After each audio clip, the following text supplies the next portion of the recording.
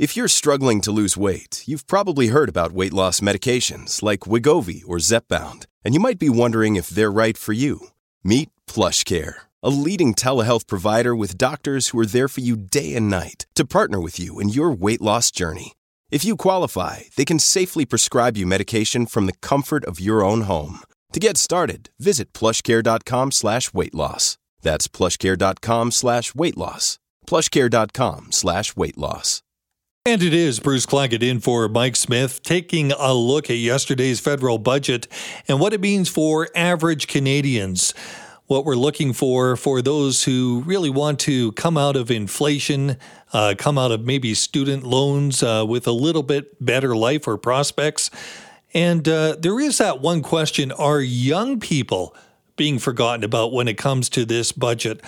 Well, let's take a look at that with Max Fawcett being our guest, lead columnist for Canada's National Observer. Good morning, Max. Good morning, Bruce. Got to ask you, when it comes to young people, and that's the demographic we may be looking at for the future of this country, are we set up to help them in terms of this budget? Not as much as I think we should be, is the best answer I can give. I mean, there's certainly some things in the budget that are helpful. The stuff around student loan forgiveness and student loan interest is helpful. The investments that we're making in clean energy, I think, are going to pay some pretty great dividends down the road in terms of the economy and jobs and climate. But, on the bigger issues, certainly housing is I think top of mind for any young person in this country and has been for a very long time. There's just not a lot in here. And as I said in the piece that I wrote about this, that the problem is that, the policies and programs that would need to be implemented to truly help young people don't pay out in 4 years. They don't line up with the electoral cycles that we have. They take much longer to bear fruit. And for better or worse, probably worse, politicians are a lot more glued to that 4-year cycle. So we get little sort of tinkering at the edges when it comes to the priorities of young people, but not the kind of wholesale improvements or major changes that really would move the needle. Max, this is where I'm kind of stuck with the idea of helping younger people. This budget assumes that a younger person is very falls into this category. And let me describe that young person, the ideal young person that could be helped. There's someone that's going for a big post-secondary education. That's not everybody, not even most people right now. It doesn't even take into account that there are micro-credentials which are being pushed for in things like the tech sector now. It ignores that because those people are not taking on huge amounts of debt. But those that are taking on the debt for the big degrees, which may or may not lead to a job, maybe it helps out. Also, it assumes that there is going to be some prosperity linked to the clean culture and greening things. I don't know if that's the case. I don't even know if that's a priority for many young people. What do you think? I absolutely think that addressing climate change is a priority for young people. We've seen that in thousands of polls at this point. They're the ones who are going to have to pay the cost down the road of climate change and the lack of action that we've seen taken on that over the last little while. So they're definitely invested in that. And again, there's all sorts of data out there, all sorts of reports. Clean Energy Canada came out with one a couple of days ago saying that there's actually more jobs in the clean economy for Canada than there is in the oil and gas and fossil fuel economy. So the notion that the transition to cleaner energy is not going to be a financial or economic win for Canada doesn't really hold up to scrutiny. But the challenge is that those benefits are all sort of clustered down the road in 2035, 2040, 2050 and beyond. And again, it's very difficult for politicians to sell policies that link rewards to people decades in the future when voters are much more concerned about what's happening in the here and now, the next 6 months, the next year, the next 2 years. So, that is the challenge. I think the government is doing a pretty good job on the climate and energy front. The one that troubles me is housing, because housing is something that affects everyone regardless of where they go to school, what they choose to do with their lives. We all need a roof to put over our head. And as anyone who's tried to do that in, places like the Greater Vancouver area or Toronto or other parts of this country have found, it's getting increasingly difficult. And it wasn't that easy even in the recent past. So I would have liked to have seen much bigger moves made on that front. And the fact that they weren't, I think, just speaks to the power of, the homeowner, which I admittedly am one, but, the voters who don't want to see the equity in their home go down, which is kind of what we need to see if we're going to make housing more affordable in this country. I agree with you when it comes to housing, but I also want to pick up on this point about jobs, and you mentioned clean economy jobs. If I was coming out of high school and didn't have the marks to get into post-secondary education, traditionally I could look for really good paying jobs, union jobs, in the resource sector. I could even go and work in Fort McMurray, possibly on the rigs. What sort of clean jobs offer that sort of money to people that don't have the extensive education or the ability or desire for that education? Yeah, honestly, I would say that the days of people who are high school graduates or even high school dropouts making 180 grand a year are probably over. That's not the doing of any government here in Canada. That is a global economic reality that is unfolding before us, powered by technology, powered by concerns about climate change, and we really have a choice. We either adapt or we don't. As to the jobs that are in the clean energy economy, there's lots of jobs that are for tradespeople, for people with that don't go to university, that don't want to go to university, and I totally understand that. In terms of installing, maintaining sort of clean energy infrastructure, there is a $1 trillion build out of these assets that needs to happen in North America. That is the biggest economic opportunity of the 21st century, and we should be participating as much as we can in that. And again, there's lots of great jobs there for folks, and jobs, by the way, that don't require people to go and live in camps in northern Alberta where there's problems with substance abuse, where you're far from your family. Sometimes you have to travel across the country to work there. With clean energy, you can work in your own community. You can work where you can live in your own home, be close to your kids. I think that has huge value for a lot of people, and maybe you leave a few dollars on the table compared to the oil sands jobs of the past. But, make no mistake, those jobs are going to be in the past. Thanks for being with us. Bruce Claggett in for Mike Smith. We've been talking about the federal budget from yesterday in all its glory, the different parts of it, and one of the big things in here is, of course, the extension of the dental care, National Dental Program for many people as part of the health impacts in the budget for this year. Let's bring in Kim McGrail, who is a professor in the UBC School of Population and Public Health. Good morning, Kim. How are you? I'm fine, thank you. When it comes to this budget, nice to have you in here. Kim, when it comes to this budget on the whole, and when you take a look at protecting the population, Canadians right across the country in terms of health, how would you give this budget a score? What score would you give? Well, I'm not sure I want to score the budget, except to say that I think it's pretty well what would have been expected given the announcements not too long ago about the health negotiations between the Federal Minister of Health and provinces and territories for the sort of existing Canada Health Act and other considerations. So that what we saw in the budget now was what we've already heard about a few weeks ago there. So now the new thing is the dental care, as you noted. Absolutely. And Chrystia Freeland made a big point in that dental care. I'm going to play a clip of what she had to say about it and then bounce this off you in terms of what it actually means. Here's Chrystia Freeland. We will ensure that every single Canadian can rely on a world-class, publicly funded, universal healthcare system, one that is deserving of its place at the very heart of what it means to be Canadian. Yeah, she made no bones about it, and this is part of what she said for the actual dental plan announcement.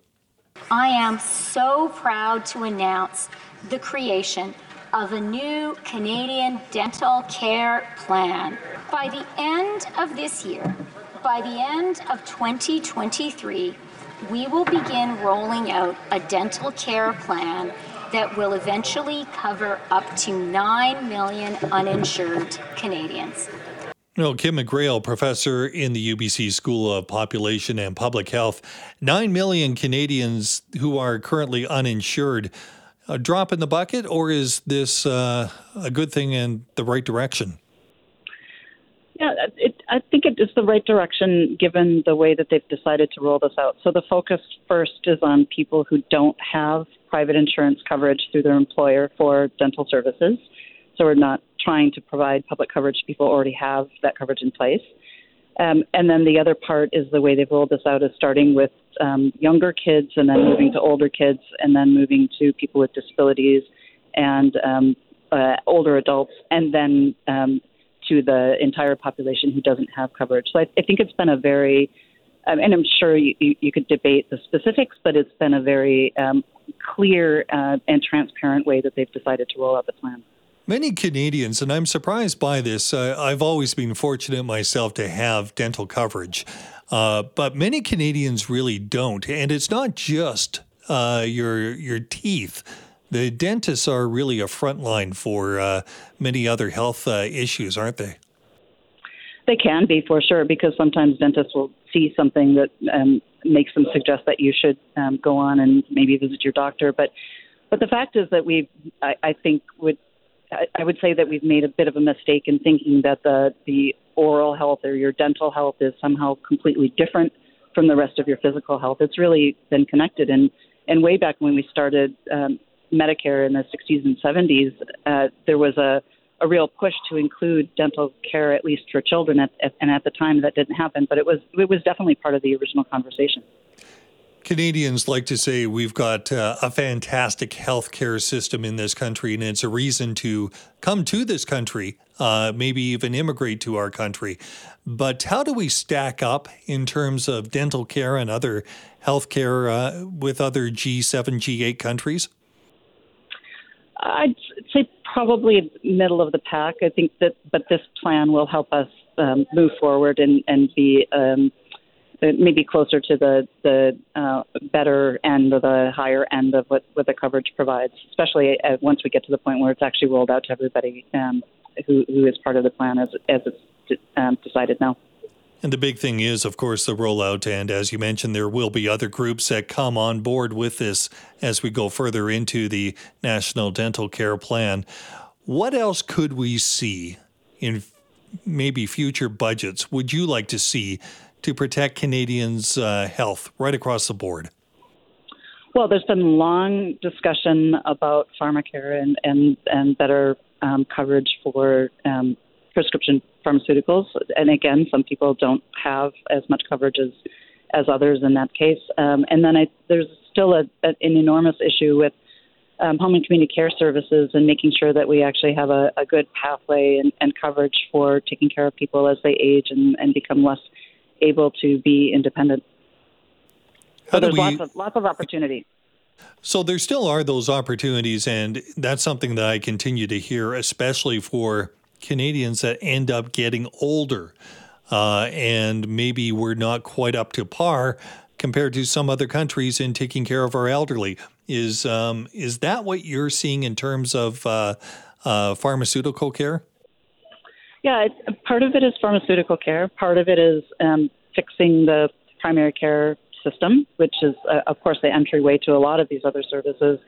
And then also some investment in the services that are not necessarily provided by the healthcare system, but that actually can help people remain independent and living in their own homes, so that we can maybe help people age more the way that they wish to, and according to their own individual choices.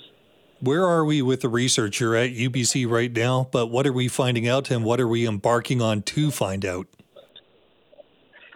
Well, I think one of the things we need to make sure we understand is what the needs of the community are and where they're not actually being met. And that could, again, be in the space of primary care or aging. And of course, a lot of this comes down to the Canadian public is the payer for our healthcare system, but the choices we make and how we finance and deliver services really just determine who is responsible for how much payment. And so if right now what we're saying is if you are sicker and need more services, you pay more, then that's a little bit different than the bargain that we have with hospital and physician services, where we pay into the tax system and then we get what we need without regard to what we can afford. So it's about changing, I think, a bit of that conversation about what we actually want to provide as a society and how we want to take care of each other. The conversations and the priorities are important. Thank you so much for sharing your time. Thanks for having me. And it is Bruce Claggett in for Mike Smith on another beautiful sunny day in most areas of the province. Yeah, wow, it's going to continue again tomorrow. And that's just good news. Spring is definitely here and waiting for that first day over 20 degrees. Still, that has not really set in, but looking forward to that one. You know, there is one topic that is still getting a lot of attention, and this is not the right type of attention. It is safety when it comes to our streets. We've had that Starbucks incident on Sunday afternoon, broad daylight, where somebody ended up losing their life. You know, they woke up in the morning, ready to have a great day with their wife, their not newborn, but child in a stroller, going out to a Starbucks in Vancouver. And at the end of the day, we have a terrible, deadly, fatal stabbing with many people witnessing this. And this is our city. This is Vancouver. It's something that definitely should not be happening. And there is still reaction, including reaction from the family. Like Krista Dow over at Global News had a chance to touch base with a mother who lost her son, a 37-year-old man, in this stabbing. The grief and emotion here is palpable as Paul Schmidt's parents, Kathy and Stan, and their partners, Russ and Pauline, see for the very first time the outpouring of love and support for their son. Kathy Schmidt, while not ready to speak on camera, told Global News over the phone earlier her son dedicated his life to his wife and 3-year-old daughter. It's been extremely difficult. We've lost our son, and it's devastating. Paul had a great life. He lived for life. He lived for his family, and to have that ripped away from him is just cruel and unacceptable. According to Kathy, Paul was with his wife and toddler at the coffee shop for Sunday treats when he was attacked, allegedly after asking the suspect not to vape near his daughter. The suspect, 32-year-old Inderdeep Singh Gossel, was arrested at the scene and remains in police custody. Since community members have stepped up to support the family grateful for all the support and says it also sends a strong message. It really helps us to move forward. They have a long way to go witnessing what she saw, losing her life partner. You know, and it's also a statement. And people want change. People want justice. And I believe part of this outpouring of support involves that. It's heartbreaking, and we're coping. We're trying to deal with it. Is very true. Fear and frustration, those are the two terms that I used in talking with Keith Baldry just in the last half hour. But people do want justice. And where does that justice come from? Is there a role for leaders when it comes to public safety? And what is the connection between some very real things like homelessness, addiction, mental health, and of course, public safety? The Premier has come out with his own plan for the downtown east side, and that plan is to combat housing. But do you take a look at that in isolation? We don't know all the details, of course, of this one case outside of Starbucks, and that's going to be determined before the courts. But we do know that there are connections between many circumstances, and there must be some sort of role that we need to be taking, some sort of responsibility or culpability. Let's bring in Eleanor Sturko, Liberal MLA for Surrey South and a well-known member of the RCMP for many years. Eleanor, thank you so much for joining us. When you hear this story, I mean, I'm still emotional hearing a mother talk about the loss of her son. That's a public safety issue. And, when emotions run high, we want action. Is there action leaders can take? Are we taking that action? What do you think? Well, first of all, my heart absolutely goes out to Paul Schmidt's family. It's almost unimaginable that something like this could happen, but unfortunately we're seeing this is just more of what's been happening lately, particularly in places like Nanaimo, Vancouver, Prince George, and sadly across the province. And no, I don't think that enough is being done right now, and there definitely are things that could have been done. And I'll want to remind people that on April 28th of 2022, last year, a Police Act review was completed, and the majority of that review had recommendations and information about mental health and people's interactions with police. And there were a number of recommendations made by that Police Act Review Committee that dealt with reviewing the Mental Health Act and things that could be implemented to make the community safer and to reduce the number of times that people with mental health and addictions issues and very complex issues would become entangled with the criminal justice system, and to provide better outcomes for the public and for people suffering. And still, we have had no action from this government on those recommendations. Why is there no action? I mean, this is something that is politically expedient to seize on. Now we've got pictures out there circulating on social media. We've got the most horrific attack we've heard of. And this is after we've already had the topic making headlines for the past year and more. Where does it stop? Bruce, it's a good question as to why this government chooses not to implement those recommendations. That's a question for our former Attorney General, our former Housing Minister, and now default Premier, David Eby. As an opposition, we can make as many suggestions. We can bring forward, for example, I brought forward Mental Health Act reform legislation as a private member's bill, but the power lies in this government's hands. I often see the people of Twitter getting upset when I criticize the government and telling me I need to stop complaining and bring forward solutions. We are bringing forward solutions, but the responsibility and the power lies in the hands of this premier.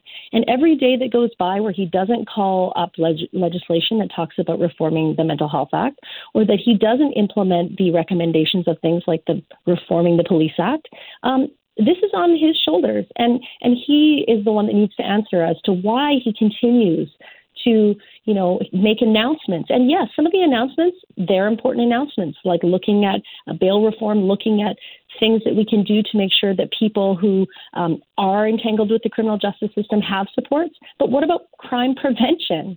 Most of the things they've announced really deal with things that happen after someone's already become a victim in British Columbia, and that's not acceptable. We're talking with Liberal MLA, Surrey South MLA Eleanor Sturko about safety, public safety in general, and about other issues tied to it like addiction and homelessness.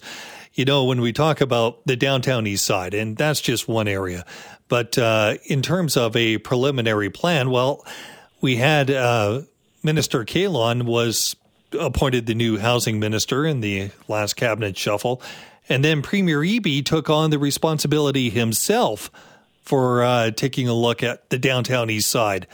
That was odd to me. What do you make of that? I'm not sure what makes the premier think that he needs to take over from Minister Kahlon, why he also felt that he should bring in Lisa Helps. The reality is that he's had an opportunity to do more to help people in the downtown east side, to implement recommendations made, for example, in a plan proposed by Dr. Julian Summers from Simon Fraser University in 2021, looking at ways of addressing street homelessness. And yet he hasn't done that work.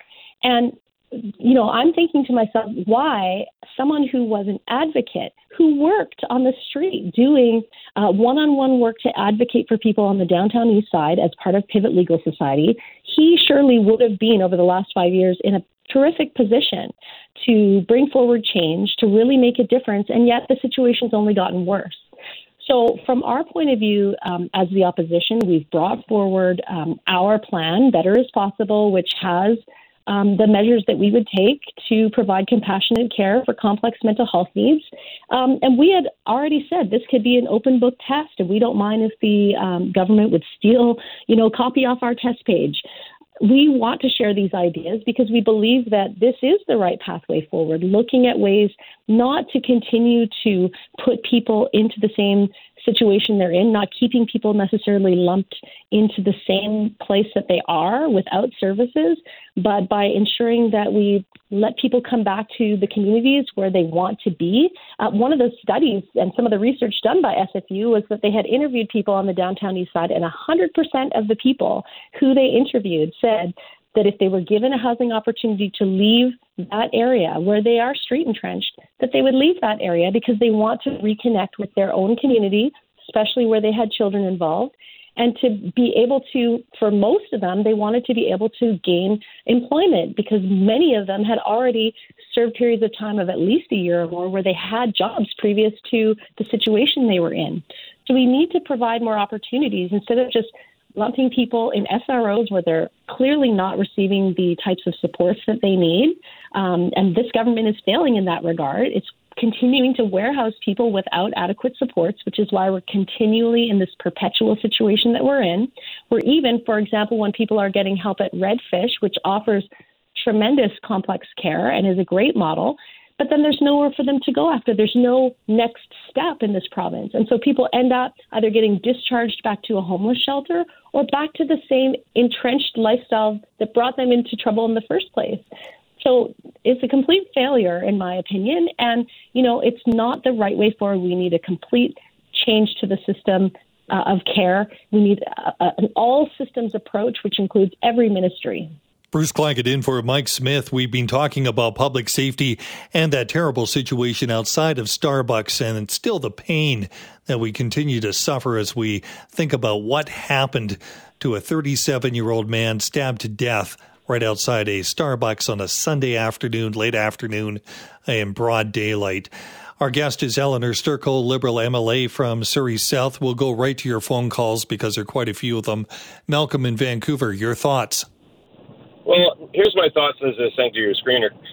We have all these people that are lawyers that seem to want to run for political office regardless if it's provincial or federal. Why can't they sit down, get rid of the ideology that's blinding them, and sit down and come up with the rights, come up with the laws that will not only enshrine with the Charter of Rights, because everyone says, well, they have the Charter of Rights protects them. Well, nobody's protecting the victims like Mr. Schmidt. So yeah, okay. I see your point there, Malcolm. Appreciate the phone call. Eleanor Sturkle, what say you? Well, I think he raises a good point, and I think that at the heart of what he's talking about is sitting down in a nonpartisan way and getting some actual great legislation together that will help people. Legislation like the things that was recommended under the Police Act review to deal with mental health. And I think we're more than willing to bring forward legislation that we think is going to help. For example, I did bring forward a private member's bill to do an amendment to BC's Mental Health Act, but it's going to take willingness on the part of David Eby and his government. So this opposition has already voiced that it's more than willing to collaborate and to help bring forward solutions to what's happening on the streets right now. You mentioned, Bruce, before the break, you could hear the emotion in my voice, and I'm frustrated because we do bring forward ideas. We have been asking this government to take action. The ball is in their court, and I want British Columbians to know that. It's not due to a lack of willingness to cooperate and to collaborate on behalf of your opposition. The ball is clearly in David Eby's court. Let's go to Ram in Port Moody. Ram, are you frustrated? You have no idea how frustrated I am, actually, because... So now, here's the thing. You need to give me a little bit of time, Bruce, and thank you very much, by the way, for the great show. The problem is our leaders, regardless of the party they represent, by the way. This was with Liberals and is with NDP, regardless of their party. What they do, they choose the easiest missions. Instead of taking care of the people, they want to take care of the environment without paying attention to the people that are supposed to live in it. So that's where things go haywire. Take care of the people first. And that actually starts with all of the trigger points. Fix those trigger points. People are frustrated. They are mentally ill because of financial pressure, unaffordability, lack of jobs, lack of everything. And now we are taking care of environment. Well, take care of the people first who are supposed to build and live in that environment. Ram, I appreciate the phone call, and I hear the frustration also in your voice. And as you detail, there are many different factors that have to be considered, and it doesn't necessarily fall into political stripe. I want to get in another phone call here. Go to Maple Ridge and Ross. Ross, what's on your mind? Well, this, as everybody is aware, has stemmed back for quite a few years, back into the 80s. I sat on a hospital board here in the Haney Maple Ridge area at the time when the NDP decided, well, let's just close Riverview and send everybody home. The family value, we'll love to take them into the house. We told them at the time, this is a really stupid idea. We got a group of people from across the province, all members of local boards, hospital boards, and reminded them this is a dumb idea, but they went ahead with it. Well, the aftermath is what you're seeing in South Surrey, and it's someone, doesn't matter which political party, like the last speaker just said, has to step up and do the right thing. Appreciate it, Ross. Stepping up and doing the right thing. Is it political? Does it fall down to political stripe, Eleanor Sturkle? I think that there are a lot of things that do have to do with our beliefs politically. Our party has definitely said that we would look at things like involuntary care with regard to addiction. This is something that early on David Eby also said that he would consider and then backtracked on that after he received some pressure from people in the public. But we have to look at all the options, and I think that there should be nothing left off the table in terms of exploring options for keeping people safe. And that means both the individuals who are currently suffering and the public. We need to protect the public, and I think it is getting to a tipping point where people are feeling like the safety of the general public, community safety, communities. Mike is off today. I'm Bruce Claggett in the chair. Thanks for spending this portion of the morning with us. So it is spring. You can tell the weather is a lot nicer this week. Blue skies in most areas, and that's going to continue right through tomorrow. Time to think about all those things that have to do with spring.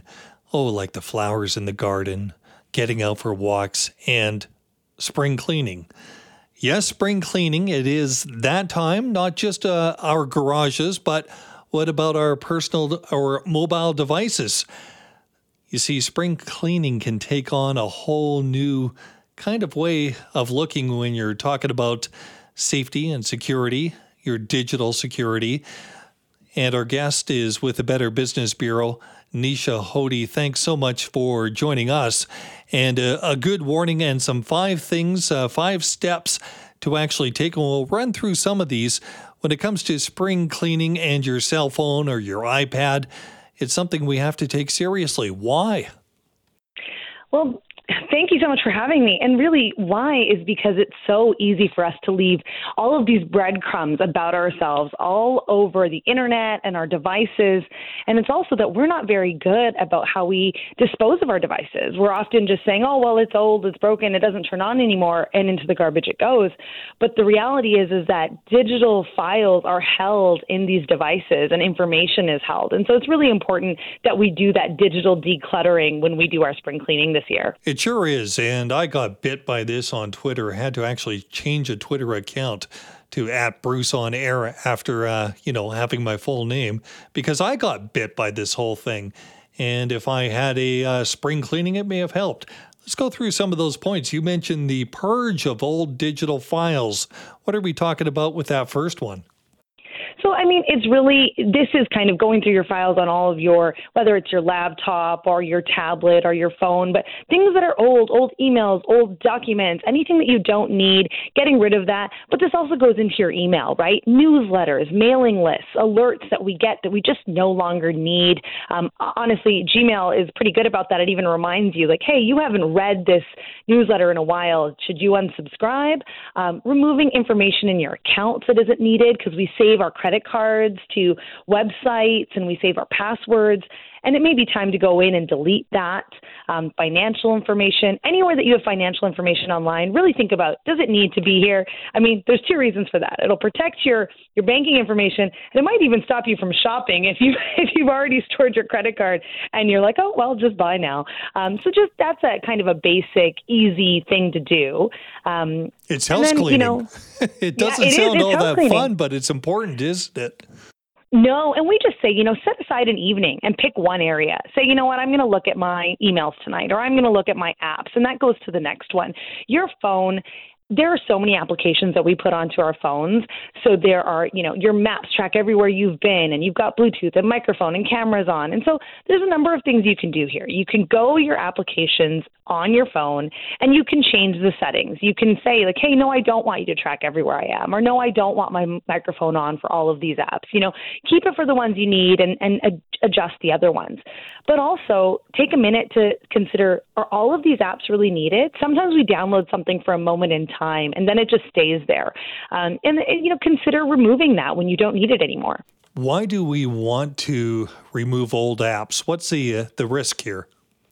Well, the thing is that every application is holding some of your information, and it just depends on what you put in there.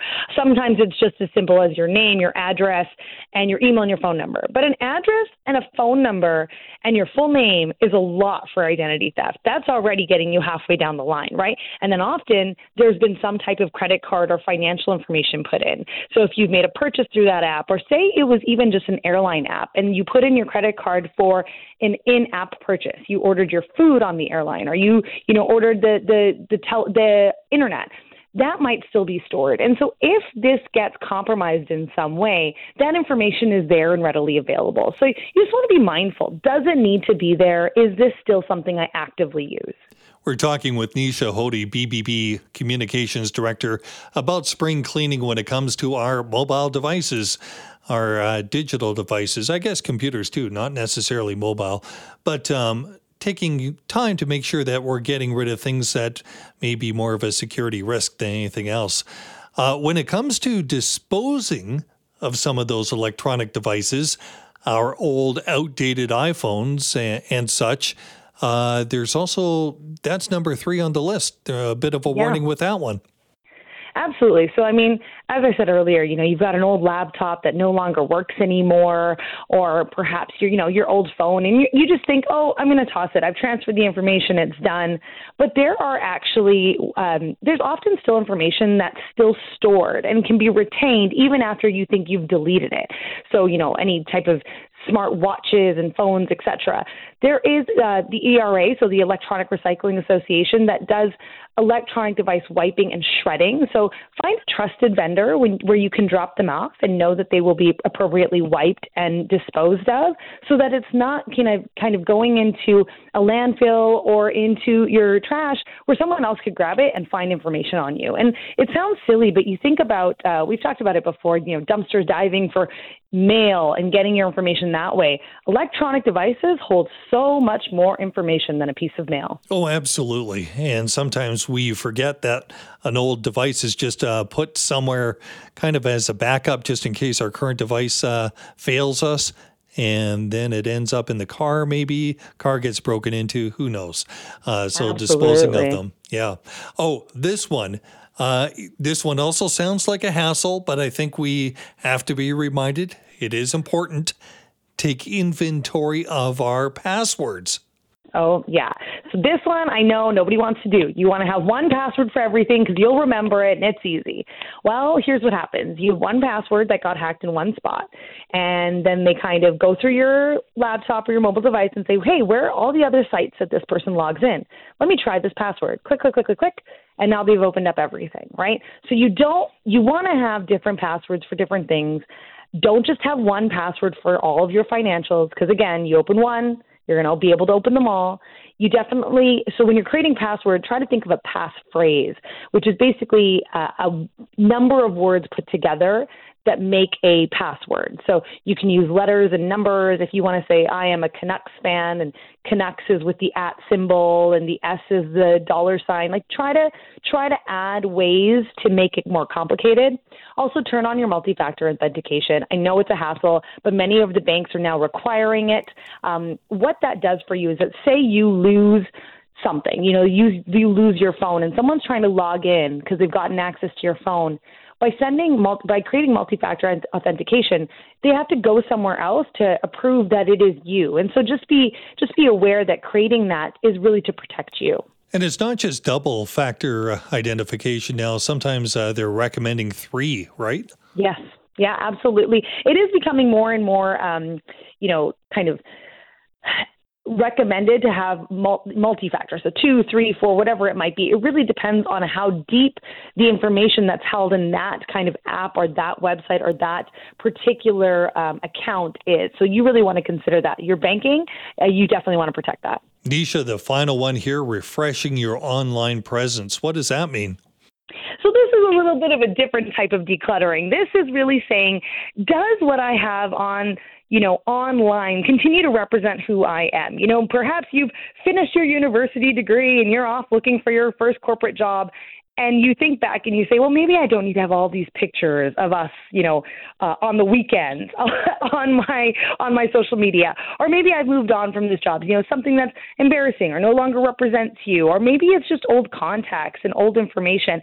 Updating what your online presence looks like is really important for you as you've moved through phases of life, and also just to keep things relevant and current and to remove kind of old information. I'll give you a funny anecdote of myself.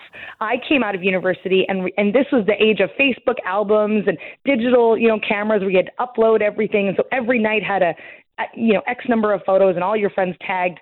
I realized at some point, and, a few years after university, I probably had close to 1,000 photos posted on my Facebook. I put everything on private. I just took everything off because no one in the world needs to have 1,000 photos of me and my friends. And so there is a learning that comes from this with time and age that, you want to be mindful of what you're putting out there and how much information. Maybe you posted something at a time and maybe it's time to take that off. So, take an account of your digital presence, Google your name, look at your social media, consider what photos and posts still need to be there and if they continue to represent who you are today. These are great things to think about. Thanks for sharing the 5 list. I love that. If somebody wants to reflect on the list, is it available on your website? It is. Just visit dbb.org and you will be redirected to us. There is a link to digital spring cleaning and how to take action to stay safe and secure. So